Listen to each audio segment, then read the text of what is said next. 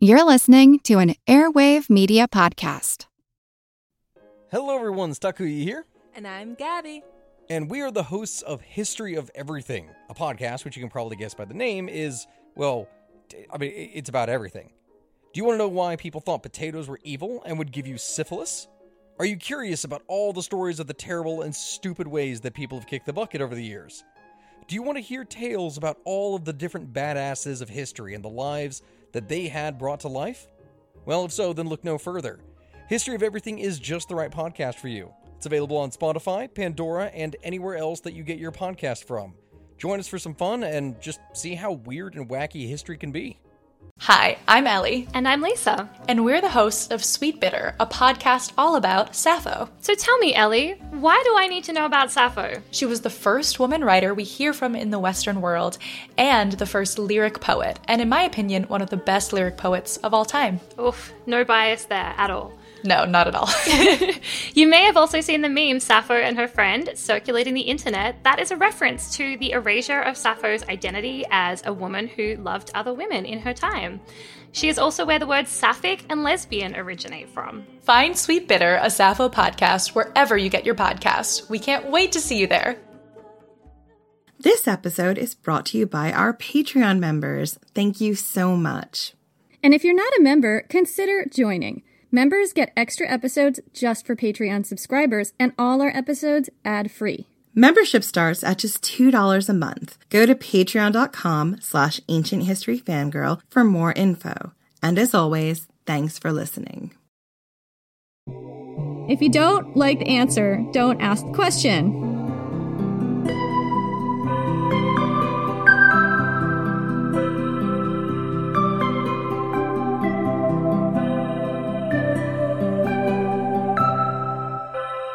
Sing in me, muse, and through me tell the story of those women, skilled in all the ways of contending with the forests, with the oceans, with the stars and the secrets of gods and men. Sing in me of the wanderers who traveled the length and breadth of Alba and Era, of ancient Gaul, welcomed at every hearth, who built castles in their minds that contained whole worlds of memory.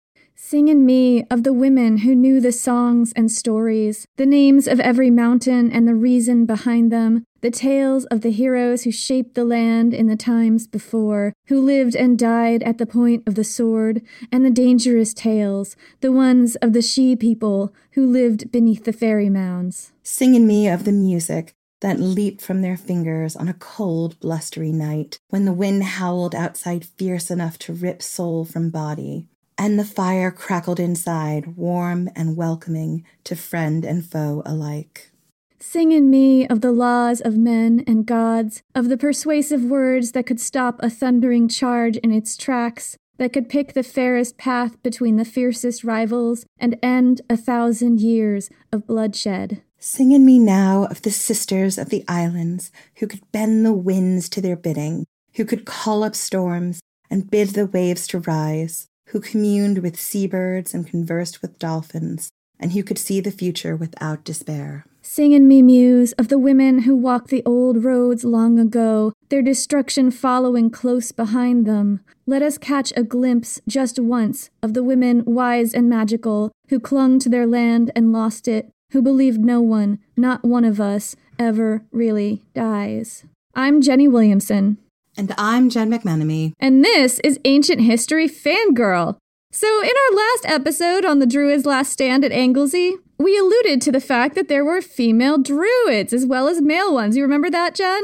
Oh, you know I do. Yeah, but if the picture of male druids in the archaeology and written record is spotty, the picture of female druids is spottier still. It's almost non-existent outside of a few mysterious mentions in the ancient sources. But we could just not let this go. We had to track down these female druids of the ancient world, these pre-Roman Celtic magical women. So we decided to delve into it a little more and determine whether female druids actually existed in ancient Celtic culture or whether this was just a myth. Jen, were there female druids? Were there really? Yes. Okay, well that's it. We'll just pack it up and go home. Packing it up, yes, is the answer. It's a short episode.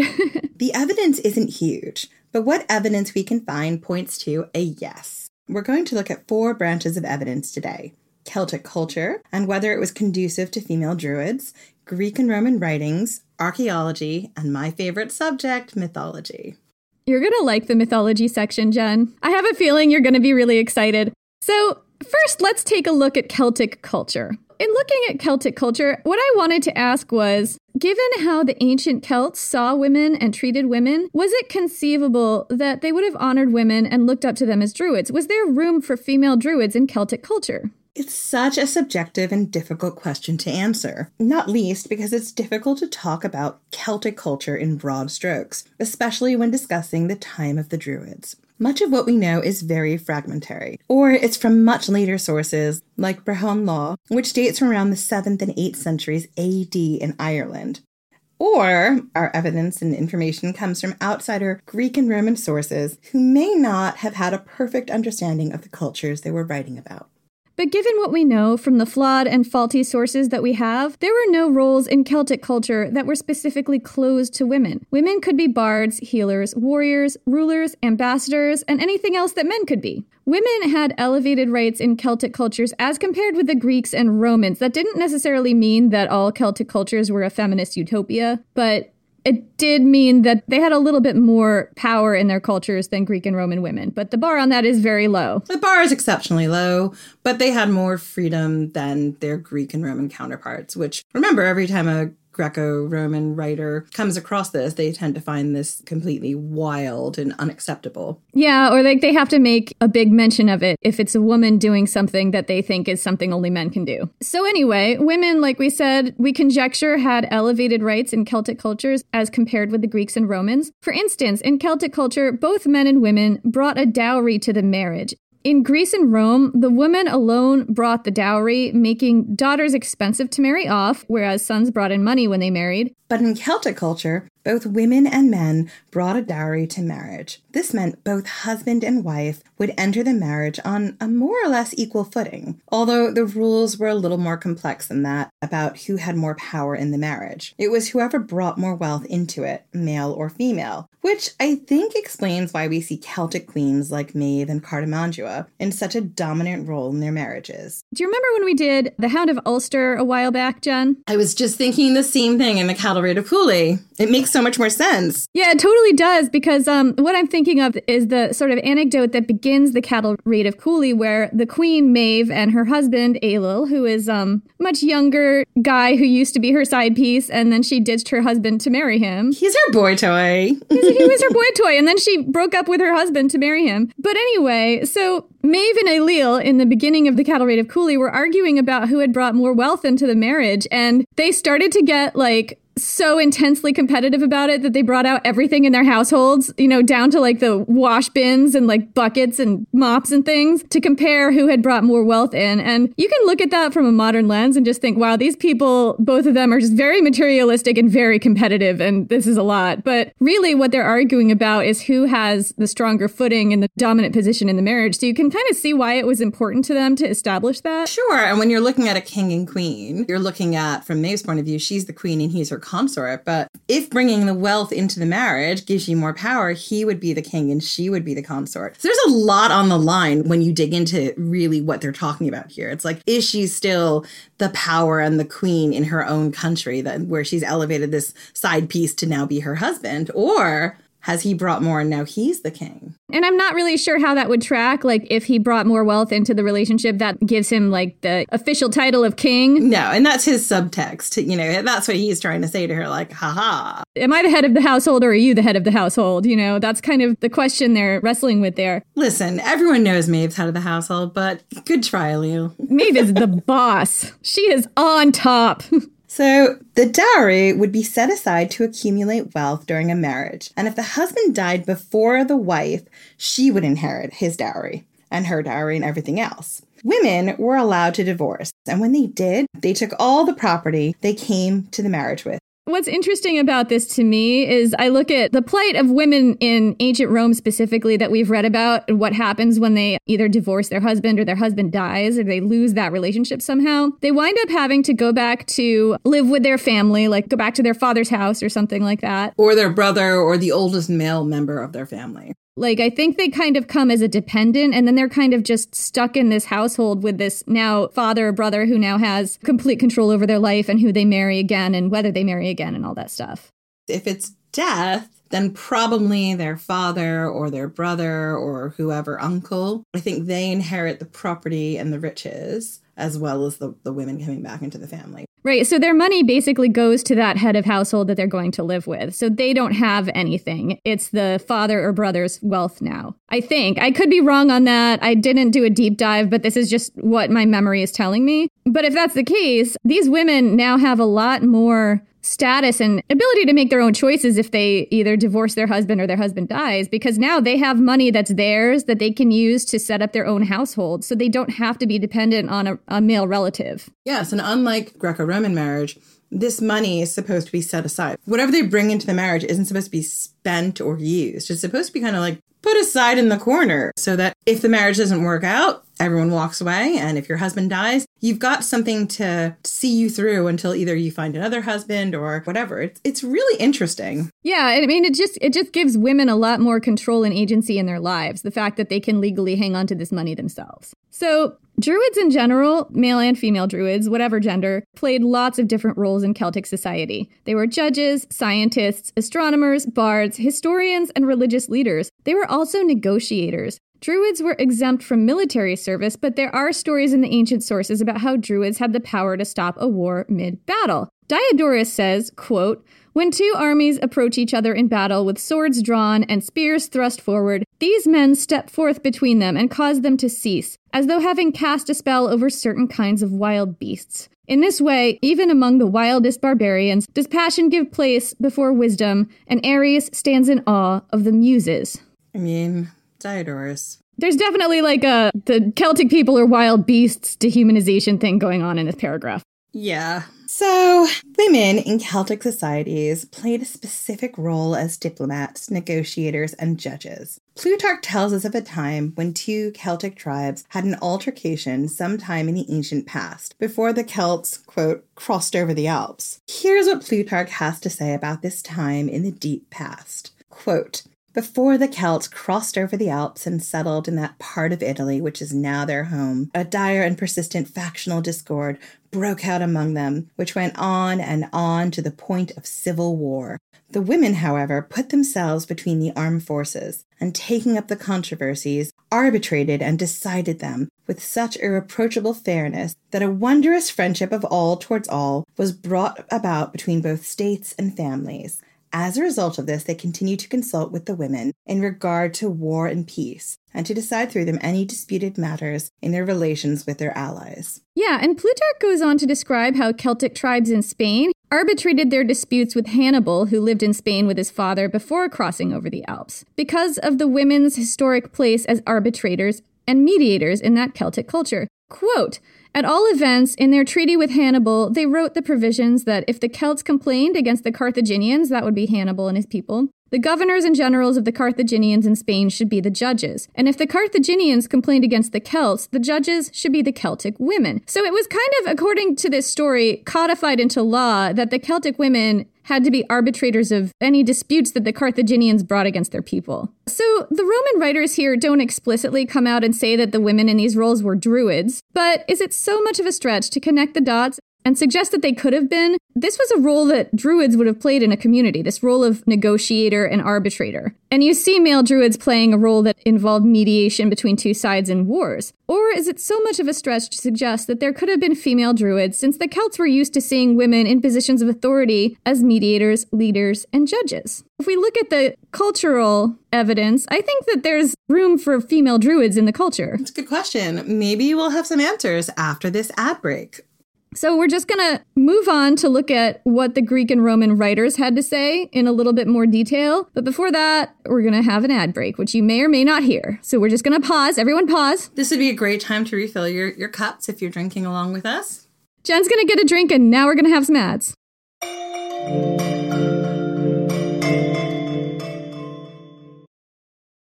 I'm Helena Bonham Carter, and for BBC Radio 4, this is History's Secret Heroes, a new series of rarely heard tales from World War II. They had no idea that she was Britain's top female codebreaker. we'll hear of daring risk-takers. What she was offering to do was to ski in over the high Carpathian mountains. Of course it was dangerous, but danger was his friend. Subscribe to History's Secret Heroes wherever you get your podcasts. And we're back. So let's get back to female druids. Let's talk about what they might have looked like in the Roman and Greek writings. So the Roman writers did talk about female druids explicitly, sort of, in some translations. In some translations, the women in question aren't explicitly called druids. They might have other titles or be referred to as priestesses or seers, but seem to be from Celtic cultures and occupy roles that look druidic. And in a few rare cases, the women are called druids specifically. Here are some examples. Yeah, so tracking down female druids in the ancient sources can sometimes be complicated, which is why there are all these caveats. So, ding, ding, there's a ring at the doorbell, Jen. Who could it be? It's Pomponius Mela, and he's got a cheese bikini for us. Oh man, he's got his cheese Speedo on, he's got a stack of pizzas, and he's got just the quote we need for the podcast every single time. Give it to me, Pomponius Mela. Oh my god, now it's a porn. Well, we're going to cut that out anyway. Oh, so says you. So Pomponius Mela, he was a Roman geographer writing around AD 43, and he describes a very special group of Celtic priestesses called the Galazenae. The Galazenae. That's what they're called. Say it with confidence, babe. Exactly. Just say it like you know how to say it. He says, quote, "In the Britannic Sea, opposite the coast of the Ossismi, the Isle of Senna belongs to a Gallic divinity and is famous for its oracle, whose priestesses, sanctified by their perpetual virginity, are reportedly 9 in number. They call the priestesses Galazenae, and think that because they have been endowed with unique powers, they stir up the seas and the winds by their magic charms, that they turn into whatever animals they want, that they cure what is incurable among other peoples, that they know and predict the future, but that it is not revealed except to sea voyagers and then only to those traveling to consult them." So he doesn't actually come out and call them druids, but they're Celtic magical women who can control the seas and turn into animals and predict the future and heal people. So female druids, yes? That's a yes from me. Yeah. There are only 2 druids specifically mentioned by name in any ancient Greek or Roman source. One is Diviciacus of the Aedui, an important Gallic ally to Caesar who appears in the commentaries. The other is a woman. Cassius Dio mentions her in passing. Her name is Gana, and she traveled to Rome to be honored by the Emperor Domitian. And that's basically all we get about her. We have her name, and that's it, and that she traveled to Rome to be honored by Domitian. So, you also see a glimpse of women who might have been female druids in Tacitus' account of the destruction of Mona, the druids' last stand. We told that story in our last episode, so we're not going into it in a huge amount of detail here, but suffice it to say that Anglesey, or Mona, is an island off the coast of northwestern Wales that was believed to be the last stronghold of the Druidic religion, and a center of resistance when the Romans were in the midst of conquering Britain. Finally, the Romans decided to strike at the beating heart of the rebellion by destroying the stronghold of the Druids in Anglesey once and for all. This was the description in Tacitus, who was the son-in-law of Agricola, who eventually led the Roman conquest of Britain and who may have been an eyewitness to these events. I read this passage in the previous episode, but I'm also going to give it to you here because I just need to put it in here. Well, sometimes the context really makes a massive difference. I find as we go deeper into the podcast, into learning the history, like it's one of those things where every single time I come back to things I learned earlier, I was like, oh my God, this is so much richer. Well, let me just read you the quote and then I'll talk about what I want to emphasize in it this time around. So, quote, "On the beach stood the adverse array, a serried mass of arms and men, with women flitting between the ranks. In the style of the Furies, in robes of deathly black and with disheveled hair, they brandished their torches, while a circle of druids, lifting their hands to heaven and showering imprecations, struck the troops with such an awe at the extraordinary spectacle that as though their limbs were paralyzed, they exposed their bodies to wounds without an attempt at movement. Then, reassured by their general, and inciting each other never to flinch before a band of females and fanatics, they charged behind the standards, cut down all who met them, and enveloped the enemy in his own flames." So, this is a really intense quote, and it's basically an eyewitness account of a genocide, I think. And what I wanted to emphasize here, this time around, is the women in this quote. The women flitting between the ranks in the style of the Furies with disheveled hair. wearing black robes, and Tacitus says that they're flitting around amidst a circle of druids, but the women could also be druids. The only thing that I question is women in Greece and Rome could have ceremonial priestess power in different cults. So I wonder why he would think that these women aren't druids. Yeah, I have no idea why they wouldn't think that. So it wouldn't have been weird for Agricola or Tacitus to see women with a religious role. But I just think it's interesting that they don't credit the women in this scene with a religious role. And I don't know why that is. So that was supposed to have been the end of the druids, of whatever gender, but they come up later in the sources. What we're about to quote is from the Historia Augusta, which is kind of outrageous, factually dubious. The author and date are unknown. It's definitely me and my time-traveling machine. And it's sometimes described as the Ancient World National Enquirer, because if I was going to write something about the ancient world, it would be about as good as the National Enquirer, let's be honest. So this is all just to give you the caveat that this is not the most trustworthy of ancient sources. The Historia Augusta is such fun. You guys should just read it for fun. It's so much fun. In our mini-sode series about Commodus, I used it as like a massive source, and it's just hilarious. There's just so much wildness going on. It's also maybe not the most trustworthy source, but it's also a little terrifying in some of the stories it tells. It's very salacious, and it's great when you have actual sources you can trust and you can triangulate a little. Mm-hmm. I read that in the Historia Augusta, which definitely is telling me that Bat Boy is real.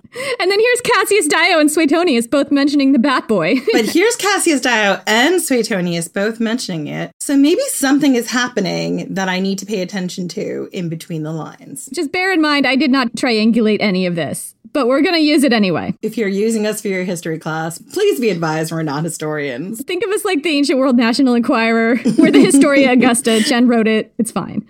The thing about the Historia Augusta is that it mentions female druids in passing a couple of times. One was during the reign of Alexander Severus, a young emperor who died tragically, and we talk about him in Child Emperor's Lambs to the Slaughter. That was a long time ago. It was so long ago. I do remember a whole lot of going, oh God, poor Alexander Severus, every time, this poor kid. Yeah, he did not have a good time. He was killed at war by his own troops during a mutiny.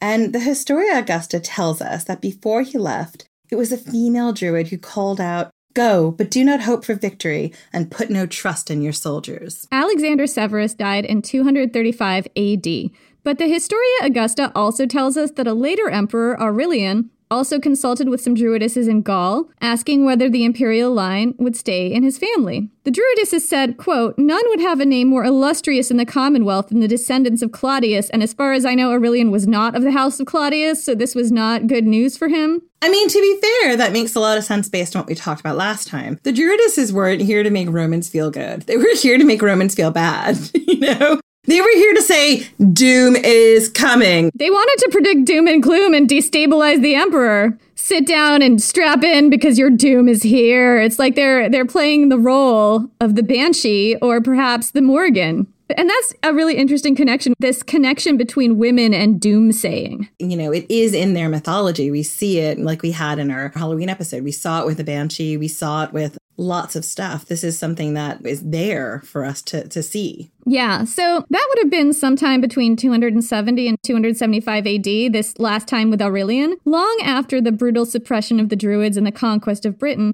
That tells us there were some Druids around still, and they were sometimes consulted by emperors, and a lot of the time they predicted doom and gloom. Maybe at this point, the Britons were so Romanized that the Druids had very little cultural power and were seen as less of a threat, which meant that the emperors would allow them to do this. Or maybe the Historia Augusta is full of shit and we're so gullible that we're falling for it. Also possible. Maybe, maybe not. There's a feeling that some of the old Irish tales come from this period in a time where you had the Celtic peoples fighting against an outside force, which we don't know who it is because this has all been translated down to us by Christian monks much, much later. Yeah, it's kind of like a game of telephone. These are all stories, oral histories written down by monks 1,000 years after these events, if they date to these events at all, which we don't know. We don't know.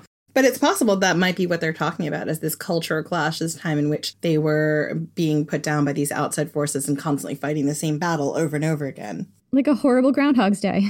So that's the latest we hear of any sort of contemporary-ish mentions of female druids in the ancient Greek and Roman sources that I know of. But what does the archaeology tell us? Well, not a lot, unfortunately.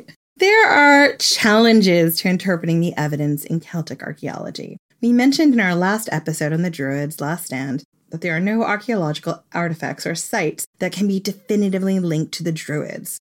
The Druids leave no archaeological trace at all, but there is some archaeological evidence that points to women in Celtic cultures having leadership roles, including possibly as priestesses. No discussion of female druids in Celtic archaeology would be complete without discussing the Lady of Vix. In 1953, a remarkable grave was unearthed that dated from around 500 BC. During the wealthy but not extremely warlike Hallstatt culture, the Hallstatt Celts were all about the partying, they were less about the war. They had the giant golden cauldron. Massive amounts of drinking. They had the 9-person place settings of golden goblets and drinking horns, and they were very wealthy. They had amazing chariots and beautiful shoes and bling and jewelry from all over the ancient world, but they were not as warlike. They eventually evolved into the very warlike La Tène culture, which came a bit later, but that's not what we're talking about now. So the Lady of Vix was a Hallstatt woman who was very wealthy, and she was also very unusual. And we talk about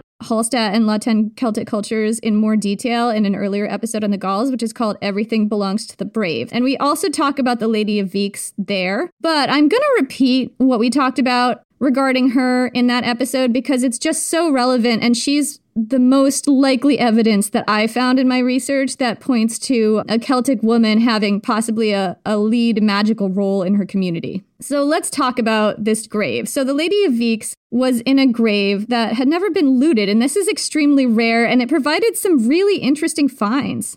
The woman in the grave was clearly very high status. She was buried in a ceremonial cart with a bronze-headed staff placed across her chest. She wore an intricate golden torque, a sign of very high status in Celtic cultures, as well as a gold diadem and beads of diorite, serpentine, and Baltic amber. Some of her jewelry was locally made, and some of it imported from places as far away as Scythia and Greece. Perhaps the most interesting find was the massive crater, a large, iconically ancient Greek cauldron for mixing, storing, and serving wine. And wine in those days was often mixed with water, unless you were Scythian. Right, or Thracian. I was waiting for it. Yeah, you knew I was going to say that if you didn't. This is easily the largest vessel of its kind ever found. It could hold more than 1,000 liters or over 1,500 bottles of wine. Oh my goodness, I could have a wine bath. Or Prosecco. You could have 1,500 bottles of Prosecco in there. It'd be amazing. It's like a Prosecco bubble bath. Oh my goodness. It's like a Prosecco jacuzzi tub. So this crater was immense, but also built to be easily disassembled and reassembled with detachable panels labeled with Greek letters that indicate the order of assembly. I mean, that is crazy. That's like an IKEA crater. Yeah, I think we said the exact same thing the last time we talked about the Lady of Vix. It's like an IKEA cauldron. It's so cool. You can take it apart and travel around and then reassemble it wherever you are. And one thing here that tips me off that there was possibly a Druidic connection is the Greek connection. There's quite a few things about the Druidic religion that point to an older connection with Greeks, like Pythagoras, for example. And there's stuff in their philosophy about reincarnation specifically. People in the ancient world definitely made the connection to Pythagoras about that stuff. And I don't know if that's true or not, but it's like a really intriguing possible connection. For now, I think the simple takeaway here is that in the ancient world, it was widely believed that the Druids shared a philosophical root with some aspects of certain Greek cults and philosophies, including Pythagoras. But again, the reminder is the people telling us this are the Greek and Roman sources. You would have been very familiar with Pythagoras' cult and would have been using that probably as a way to frame the things that they saw in the Druidic religion. Possibly, yeah. So it's not, a sure thing. You have to take it with a grain of salt. But what's interesting here that I would just want to point out is this Greek connection with this crater. And this crater in particular makes some historians believe that this woman held a place in her society as some kind of religious leader. Archaeologists believe that this crater might be not just an implement of hardcore partying and possibly a Prosecco jacuzzi, but also a religious object. Wine in ancient times wasn't just something you drank recreationally. In many cultures, well, sometimes you did, but not always. In many cultures, it had a ceremonial and religious function and was thought to induce a madness that made you feel closer to the gods. Ancient people saw something holy in alcohol's ability to sort of change your mindset and transport you beyond your earthly problems. And that's why wine so often played a significant role in religious rituals. And we don't know anything about the religious practices of the Druids or of the Hallstatt culture that this woman belonged to, if they were even one and the same. It's conjecture here. We're just looking at some circumstantial evidence. So archaeologists also found that the woman had some health problems that would have given her an unusual appearance. She had degeneration in her hip joints that suggest she may have walked with a distinctive waddling gait. She had an unusual asymmetric head shape and damage to her inner ear canal that suggested her head would have tilted to the right and her face may have had a twisted appearance. Due to her health conditions, it's fairly clear that this woman's appearance would have set her apart. Some historians have suggested that she was seen as holy and may have been a religious leader or seer in her community. Yeah, and in a lot of ancient cultures, there was a connection between having a physical disability and being closer to the gods. Sure, because in a lot of ways, that's a profession that you can also have. Yeah, like it's a profession you can have that doesn't require, I guess depending on the cult, but doesn't a lot of the time require a lot of physical labor. And also, if you have an appearance that really does set you apart, people may think you have that appearance because you've been somehow touched by or blessed by the gods or something like that.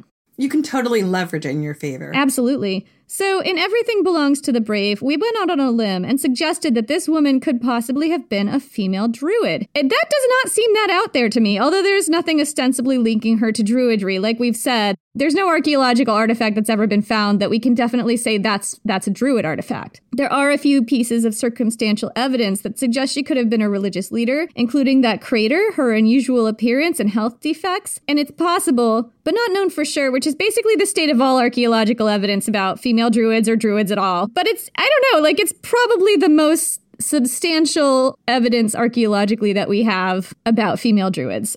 Other links between rich burials of upper-class Celtic women and druidry are even more tenuous. There's a burial in Rheinheim, Germany, of a high-ranking woman similarly swathed in Baltic amber and other elaborate jewels, with stunning drinking horns, dating from around the 4th century BC. She's sometimes called a priestess, although the only thing we see in her grave goods that could possibly indicate that are the drinking horns. And those aren't as big and ceremonial looking as the Lady of Vick's crater. But who knows? You know, if you do research like this, you'll see articles about different burials, and sometimes they'll make claims that this was definitely a priestess. But when you read a little deeper, it's hard to say why they're saying that, or if they do say that, it's because of some evidence that seems very circumstantial. Yeah, and there's also the fallacy of our own, brains that wants to see connections and patterns that aren't necessarily there. I make that mistake all the time when we're looking at ancient history. I'm like, but that looks like this. And it's like, well, maybe, but also maybe you're just seeing that because you've just spent 6 months researching Thracians or Dionysus, you know? Yeah, there's definitely a thing about how our lens is influenced by what we know. And that doesn't mean necessarily that we're right when we see some kind of a similarity. So there's a large mound burial in Hunneberg, Germany, of a high-ranking woman with all the Hallstatt bling, torques, beads, lavish fibulae, and other jewelry that dates from around the 600s BC. She was about 30 years old when she died, and she was buried with a 3-year-old girl. Some historians believe she may have had a religious role in her community because of the petrified sea urchins and ammonites, which was a kind of prehistoric shellfish found in the tomb. These were believed to have religious significance in this culture, but she may also have been a warrior because armor and horse bits and gear were found in her tomb as well. So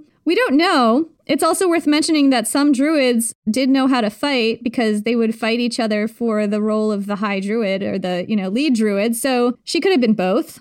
So the word druid is often thrown around somewhat sensationally in the news. For instance, there's an account of a woman from the Hebrides in Scotland who lived sometime between 55 BC and 400 AD. The dates are fuzzy on this one. That's a lot of dates to be fuzzy on. It's a really big window. She has a really interesting face, which was reconstructed by a graduate student in 2019. She didn't have any teeth when she died. She was in her 60s, and she looks really distinctive and wise and weathered, like an ancient female druid. The headlines all call her a Scottish druid woman, but there's nothing about her that we saw that specifically indicates she had any kind of religious role in her community.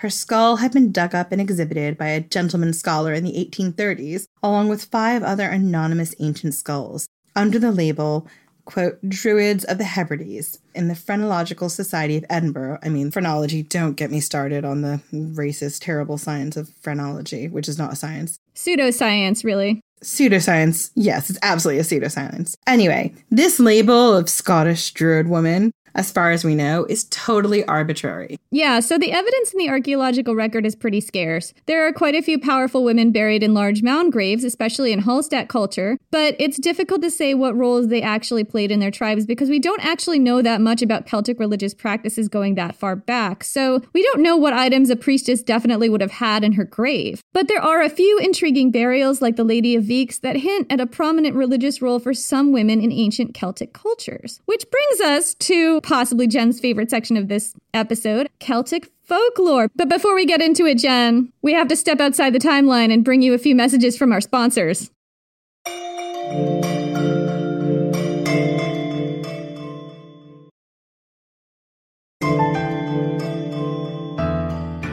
And we're back! Hopefully you got some messages from the 21st century, and now we're going back into the world of Celtic mythology and female druids. We're now moving on to Celtic folklore and talking about female druids in Celtic folklore. So, Celtic folklore is rife with magical women, including witches, women of the Tuatha De Danann. Tuatha De Danann? I have no idea, babe. This is an episode where we have to pronounce things in Welsh and Irish. And we apologize to all of our Welsh and Irish listeners for the stuff we get wrong. Please forgive us. We're trying our best. We do not speak any of these languages fluently, and we have trouble pronouncing things in English. Who wrote this episode? A wizard did it. So anyway, women of the Tuatha De Danann and the fairy folk, goddesses and queens or princesses who use magic. These are among the magical women that you will encounter in Celtic mythology. And I'm not going to go into all the examples of magical women. What I really tried to do here was narrow things down to talk about human women, specifically referred to as female druids. In Irish folklore specifically, female druids had a special name, the Bandrui. Admittedly, the lines between female druids and Celtic mythology and other kinds of magical women do blur a lot, and you could make an argument that they're all really the same thing. Some of this may depend on how things were translated and whether the translator used the word druid or something like a priestess or sorceress. And I tried to rely on translations rather than fictional retellings to get these stories, as I thought that was a little bit more accurate. So that's why I picked some of these women to talk about here from Celtic mythology. So the first one I'm going to talk about is Fidelma. So Fidelma was a character in the Cattle Raid of Cooley, and we keep going back to the Cattle Raid of Cooley. This is a story we tell in the Hound of Ulster episode, and I've seen some retellings refer to her as a member of the Tuatha De Danann, or the fairy folk, but in Thomas Kinsellan's The Táin, which is a direct translation from the medieval Irish, not a retelling, not like sort of a poetic retelling where they reword it, she's referred to as a female poet, which, as everyone knows, is a bard, or a kind of druid. We told the story of the Cattle Raid of Cooley, and we talked about its history extensively in another episode, The Hound of Ulster, so I'm not going to go into the whole story here, but the basic gist of this anecdote goes like this. When Queen Maeve decides to go to war against Ulster because someone on the Ulster side refused to rent her his prized bull, and yes, this is actually why she declares war, she's met on the road by a mysterious young woman. The woman wears a red embroidered tunic and sandals with gold clasps. Her speckled coat is fastened with a gold pin. Oh, I love it already. I knew you were going to like the part where we talk about her bling, so I gave you that paragraph. Her yellow hair is bound up in an elaborate updo, 2 tresses swept up on her head and a third hanging loose all the way to her calves. She stands in the road, directly in the path of Maeve's chariot. Maeve stops in front of her and demands to know who she is. The young woman says she is Fidelma, a woman poet, just back from learning the arts of poetry and prophecy in Alba, or Britain. I mean, that is definitely a druidess giveaway there, because Britain was the center of druid learning. Yeah. So Maeve asked her what she prophesies for her war. Fidelma predicts oceans of blood, mostly wrought by Cuchulainn, and just masses and masses of severed heads and gore. And Maeve, queen that she is, decides not to heed the warning and presses on with her war anyway. Look, Maeve says, if you don't have good news, I don't need to hear it. Yeah, essentially she just wanted her to throw her a softball, being like, I see you sitting on the throne, covered in gold and oak branches and laurels, and your praises being sung far and wide. And also the prize bull. She gets to rent the prize bull. Let's not forget what this war is about, Jen. She really needs to stud that bull out. That's right. So anyway, the next druid woman we're going to talk about is called Clachta. So this is kind of a more obscure one. Clachta means earth spear, and she is the daughter of a druid named Mag Roith. And it's said she traveled all over the world with her father in a craft called the Rochramach, or the Oared Wheel, learned the magical arts from him, and discovered standing stones in Italy. And that's probably a Christian invention, as druids in contemporary records were never associated with standing stones. I don't know. Clachta is a tragic heroine tied to a specific place, the Hill of Ward, which is close to Tara, an ancient ceremonial site in Ireland that's chock full of archaeological sites from the Neolithic to the Iron Age, and is said to be the crowning place of the High Kings of Ireland. And also, it was like one of the places where they had those big bonfires at Samhain, which we talked about 2 episodes ago. So Clachta comes up in 2 places in Irish lore. The Lore of Women, a sort of encyclopedia of women in ancient Irish myth, and the Lore of Places, a guide to the stories behind various place names. Both of these manuscripts date from around the 10th or 11th centuries AD. Clachta's name is associated with this place, the Hill of Ward, which may have been the site of Samhain festivals in pre-Christian times. Part of Samhain celebrations include the lighting of a huge bonfire and sometimes a fire wheel. And recent excavations on the hill have found evidence of large bonfires dating all the way back to 500 AD. Her story in both texts is a little muddled, and I haven't been able to find a translation I could read, so I'm reading secondhand source descriptions, and her story has been at least somewhat Christianized. Her father, Mag Roith, was associated with the biblical Simon Magus, a magician in the Bible who had a confrontation with Peter before converting to Christianity. So there's definitely a Christian gloss on this. There's some stuff about Clachta killing a martyr. There's some stuff about Simon Magus raping her, which is freaking terrible. But it's said that she gave birth to triplets on the Hill of Ward, each one from a different father, and that she died in childbirth. Also, the triplets is kind of interesting because, like, when you look at different mythologies, when you have, like, children by different fathers, a lot of times that means, like, one of them is divine, one of them set out to be a hero. Yeah, and also, like, triplicate gods and goddesses. Triplicate goddesses in particular were a big recurring theme in Celtic mythology. I know in different mythologies, too, like, I think in Greek and Roman mythology. Well, in Christianity, the people writing it down, 3 is the divinity, it's the Holy Trinity. So you can't take away from who the sources are and what they're talking about, you know. She's been raped by this Simon Magus. Yeah, to me that all just smacks of like her being Christianized to death pretty much. Anyway, this is a kind of recurring theme in Irish mythology. A magical woman who dies in childbirth and gives her power to the land. See Macha, the goddess who gives birth to twins after winning a race and gives her name to Eamon Macha in the Ulster cycle. Death in childbirth would have been pretty common for women in Celtic societies. We've seen some statistics that say that the life expectancy was around 35 years old for women in ancient Celtic cultures. That wasn't because a large number of women died around then. It's the deaths in childbirth that skewed these statistics so young. So this story, Clachta's story in particular, reminds me of this documentary I saw. I just have to talk about documentaries, Jen. About a grave excavated in the town of Baldock in 1989. This town has a really ancient history that goes as far back as the Roman invasion. I think it's in the UK. And the grave dates from around 70 AD, so from right around the time the Romans were invading and subduing Britain. So the person in the grave was a woman. She was around 40 years old, and she was not the only person in there. The tiny skeleton of a newborn baby had also been placed in the grave near her right shoulder. This suggests that the woman and baby died in childbirth. But in the process of excavating, archaeologists found the bones of a second baby amidst the woman's hip bones. The position of this one basically proved she died in childbirth because the skeleton was still in the birth canal, facing the wrong way, so feet first. This is known as a breech birth and was often the cause of deaths in childbirth before modern times.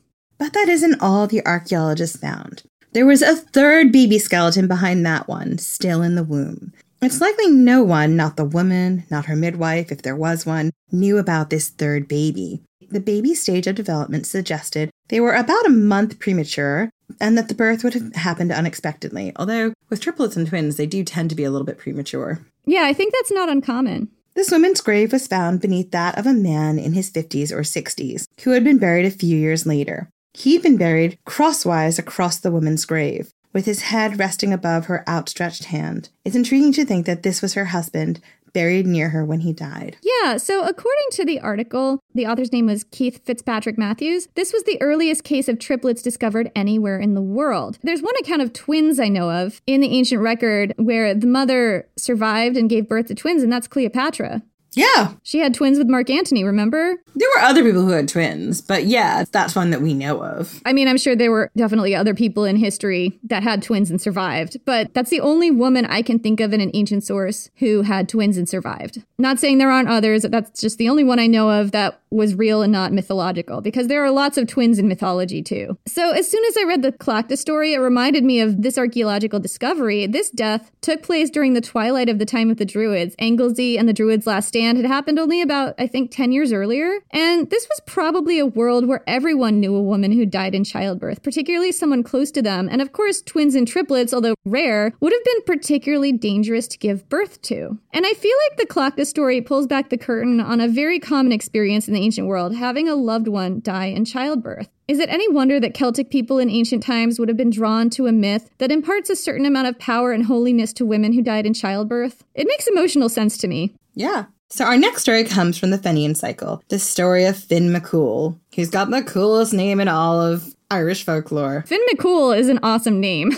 So Finn McCool was an Irish mythological warrior in the same vein as Cuchulainn, and his story dates from around the same time as Cuchulainn. Actually, the earliest part of the story is found in the same book called the Book of the Dun Cow, which is a collection of stories from various parts of Irish mythology, some of which date as far back as the 7th century, but the collection was assembled in the 1100s AD.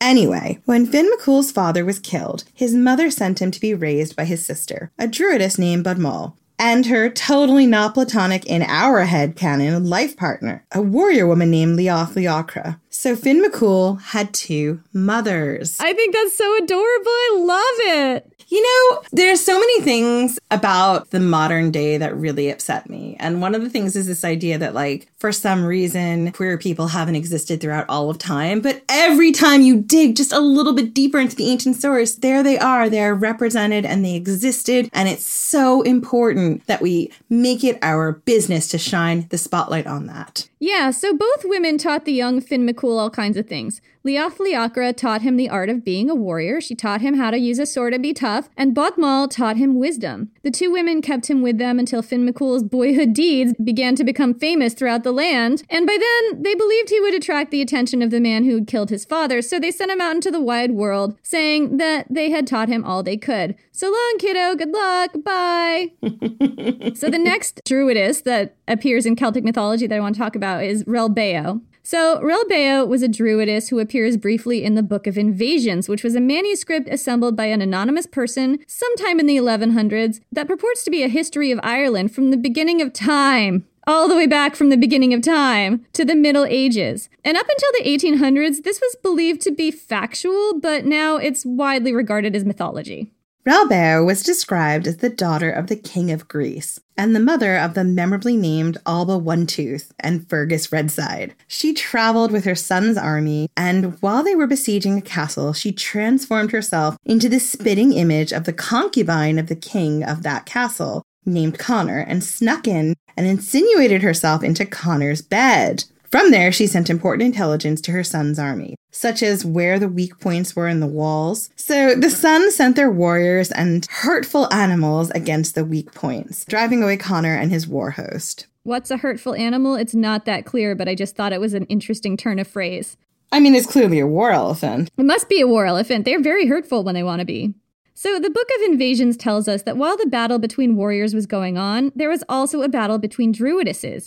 It gives frustratingly little detail about that. Here's an interesting thing to point out. The mention of Greece in Relbeo's story. The poems and stories in the Book of Invasions date from mostly the 1000s AD, so they aren't ancient or contemporary to Druids, but it still points to a link between Greek philosophers and Druidic thinkers, one that's very ancient. You can find it in Diodorus, writing in Julius Caesar's time. He calls the Druids' belief in reincarnation, quote, the Pythagorean doctrine.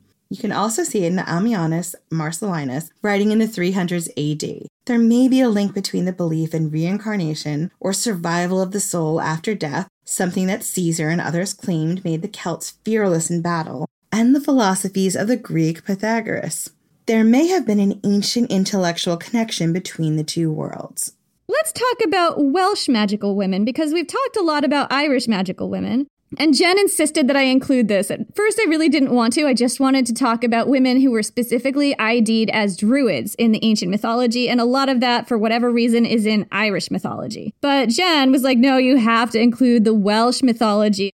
You do, because it's so fascinating. And how can we talk about Anglesey and where the Druids had their last stand, which was in northern Wales, and not include Welsh mythology? So I wound up doing a little bit of a deep dive into Welsh magical women who are not referred to as Druids, and I think there's a really strong case for including them anyway, and I'm going to talk about that. So I'm not really sure why it is that most of the magical women specifically named as Druids occur in Irish mythology.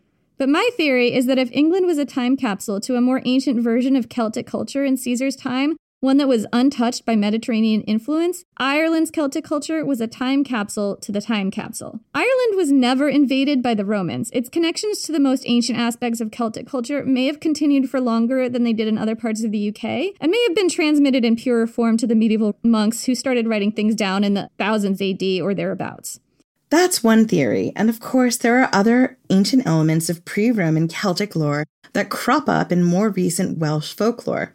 Magical cauldrons, magical severed heads, magical weapons, and things like that spring immediately to mind. And you can look at some magical women in Welsh mythology and see some interesting connections to older traditions that harken back to the Druids, even if the myths don't call them that specifically. One place to look is Arthurian legend. Yeah, so the history of the Arthurian cycle is a rabbit hole that I found really confusing. The Arthurian cycle has French roots, it has English roots, and it has Welsh roots. The British monk Geoffrey of Monmouth wrote one of the most famous versions of the story in, I believe, the 1100s AD. And of course, Chrétien de Troyes, in the same century, wrote a lot of Arthurian poetry and possibly invented Lancelot. He was the one that kind of gave it its romantic sheen. But what I'm going to talk about now is Welsh mythology, which is possibly older. One place to look for magical women in the Welsh Arthurian cycle is the Mabinogion. I'm sure I'm screwing up the pronunciation on that, but that's the best I can do. So the Mabinogion, which I'm probably butchering, is an ancient prose cycle of mythology from Wales, and it may date from around the 1100s or the 1300s. We're not really sure. The dates are fuzzy, but it was definitely written down by monks from older oral stories. The Mabinogion includes tales of King Arthur and his court that vary significantly from the more well-known stories. There's also The Spoils of Annabin, a poem in which King Arthur travels to the underworld. It's notoriously difficult to date. Some scholars suggest that it may be as old as the 600s AD, or perhaps date to the 900s. That would make it among the oldest Celtic myths we've encountered. The Spoils of Annabin is kind of fragmentary, but in that poem is an account of 9 virgin priestesses who live on an island, like the Galazenae. 9 virgin priestesses on an island? What does this remind you of? I mean, what could they be getting up to on that island? Controlling the weather and the winds, obviously, and prophesying. Controlling the fates of men. Yeah. So in this story, the priestesses guard a magical cauldron and can breathe fire. King Arthur steals the cauldron because he's a dick. Because he's a total dick. Yeah, it doesn't belong to him, but he's just going to take it anyway. 9 virgin priestesses or sorceresses crop up in other places associated with the most ancient versions of Arthurian legend that appear in Welsh mythology. In the Mabinogion, they show up in the story of Peredur, son of Efrog, which is part of the 3 Romances chapter of the cycle. In that story, a young man named Peredur, a knight of King Arthur's court, goes out to face foes and have adventures. In the course of the story, it's discovered that his greatest enemies are the 9 witches of Caerloe, which means the Castle of Glow, or the Shining Fortress in English. The 9 witches are black-clad, dreaded warriors and sorceresses who terrorize the land around them. Peredur stays with the witches and trains with them, acquiring their powers, and then, eventually, he and Arthur's warband kill them all because, once again, this is a story of someone in Arthur's court being a dick. So there's also some backstory about how the witches killed his cousin, and there's this really creepy and haunting scene where he's shown a severed head in like a sack or a box or something, and he's not supposed to ask about it or talk about it because of some, I think, a geisa put on him or some prohibition where he's not allowed to ask about things. And then he finds out later that that's his cousin's severed head and that the witches killed him. I guess that would give him a reason to want to kill these women. Sure, but he wasn't supposed to know that or ask that. Listen, if you don't like the answer, don't ask the question. We did this earlier with Maeve. Come on. Right. So the Nine Witches also appear in Pogger, a fragmentary Welsh poem from the 1100s in which the knight Sir Kay of King Arthur's court also kills the 9 witches on a mountain peak. He also kills some lions on the island of Anglesey because, shocker, he's a dick from Arthur's court. Are you sensing a theme? I am, and to be fair, we're being super hard on the stories of King Arthur's court. I love the Arthurian legends, but when you drill down a little bit into them, there's a lot of dickery going on. That doesn't mean I don't love them. Listen, I love a lot of things in which people are dicks. But there are, in these particular myths, when we look for these 9 witches, these sort of Galazinnae of Welsh myth, we're coming up on a lot of people in King Arthur's court killing them. Yeah, and the problem I have with that is the Christian lens that you're seeing, and you see it throughout the Arthurian legends, which is everything pagan sort of has to be decimated by King Arthur's court when it's being written down by the Christians, because King Arthur's a Christian king who is uniting the ancient world through Christianity. So that's why I get a bit difficult on it. So the 9 witches also appear in Geoffrey Monmouth's Life of Merlin from 1150 as 9 magical sisters who tend to King Arthur's wounds on the Isle of Avalon. Again, they're associated with a magical island. So there's a really fascinating theory that these stories of Knights of King Arthur slaying various magical women, especially these 9 sisters, are the last remaining echo of an ancient genocide, where a conquering force, one source suggests Christians from the 5th and 6th centuries AD, wiped out an older, potentially more female-dominated culture seen as magical and mysterious. So I got this theory from, and I apologize to this author if I mispronounce her name, but Dira B. Mahoney's The Grail, a Casebook. But I think if you're going to go back to the 5th or 6th centuries, you could just as easily trace this back to the time of the Roman conquest, maybe 500 years earlier, when Roman forces wiped out the last resistance of the Druids. And these descriptions of the wild virgin hags that keep coming up in Celtic mythology of these 9 priestesses remind me a little bit of the wild-haired Druid women that we saw making the last stand at Anglesey, and they also remind me of the 9 priestesses of the Galazinnae. So remember, these stories are much younger than the Roman conquest, usually about 1,000 years younger, and they were written down by Christian monks, so we're seeing them through a Christian lens. We have no idea how much the monks changed the story to suit their own worldview, but I'm going to put my tinfoil hat on here. It's fascinating and heartbreaking to think that these stories are the last traces, almost unrecognizable, of an ancient trauma. The story about the Roman conquest, where the last remnants of this ancient magical culture were represented as female druids. This suggests a role for female druids in this ancient, unremembered time that was even more significant than the way it's depicted in Mediterranean writings. So how convincing is this evidence from the mythology that there were real druidesses in the time of the Druids? I mean, there are definitely druidesses in Celtic mythology specifically. But these stories, like we said, were written down mostly in the 1000s. Some have parts that are as old as maybe the 7th or 8th centuries AD, but nothing goes back all the way to the time of Druids if they would have really existed back in the Iron Age up until the time of the Roman conquest of Gaul and then Britain. On the other hand, it's likely these stories were all based on oral storytelling traditions that are considerably older than the written versions, but it's impossible to say how old. It's hard to say how much the written version would resemble an oral tale from centuries before, if it does at all. Chasing down real female druids, the Bandrui, the Galazinnae, and others, is kind of like chasing down female gladiators. The evidence is scant, and much of it can be interpreted many different ways. But sometimes you discover something very telling. The rare but concrete mentions of female druids in Greek and Roman writing. The grave of a high-status woman who seemed to hold a special place in her community. Stories of magical women that carry a grain of truth, even through centuries of distortion. I think with the accumulation of evidence, we're going to go out on a limb, even further than we've gone out already, and say that female druids were real. They existed. They were leaders in their communities, and they stood with their brothers, the druids, to fight for their people and way of life. Long may they be honored and remembered. So that's it for this week. Join us in 2 weeks, and in the meantime, catch up with us on social at Ancient Hist Fan on Twitter and at Ancient History Fangirl on Instagram and Facebook. And check out our Patreon. Starting at just $2 a month, although we definitely appreciate it if you give more, you can get all of our episodes ad-free, and you can also get exclusive extra episodes for Patreon subscribers. All of our ad-free episodes are not up yet, but we're in the process of uploading everything, and hopefully they will all be up there soon, and then you can listen to everything ad-free. So thank you so much for joining us, and we will see you in 2 weeks. Thank you.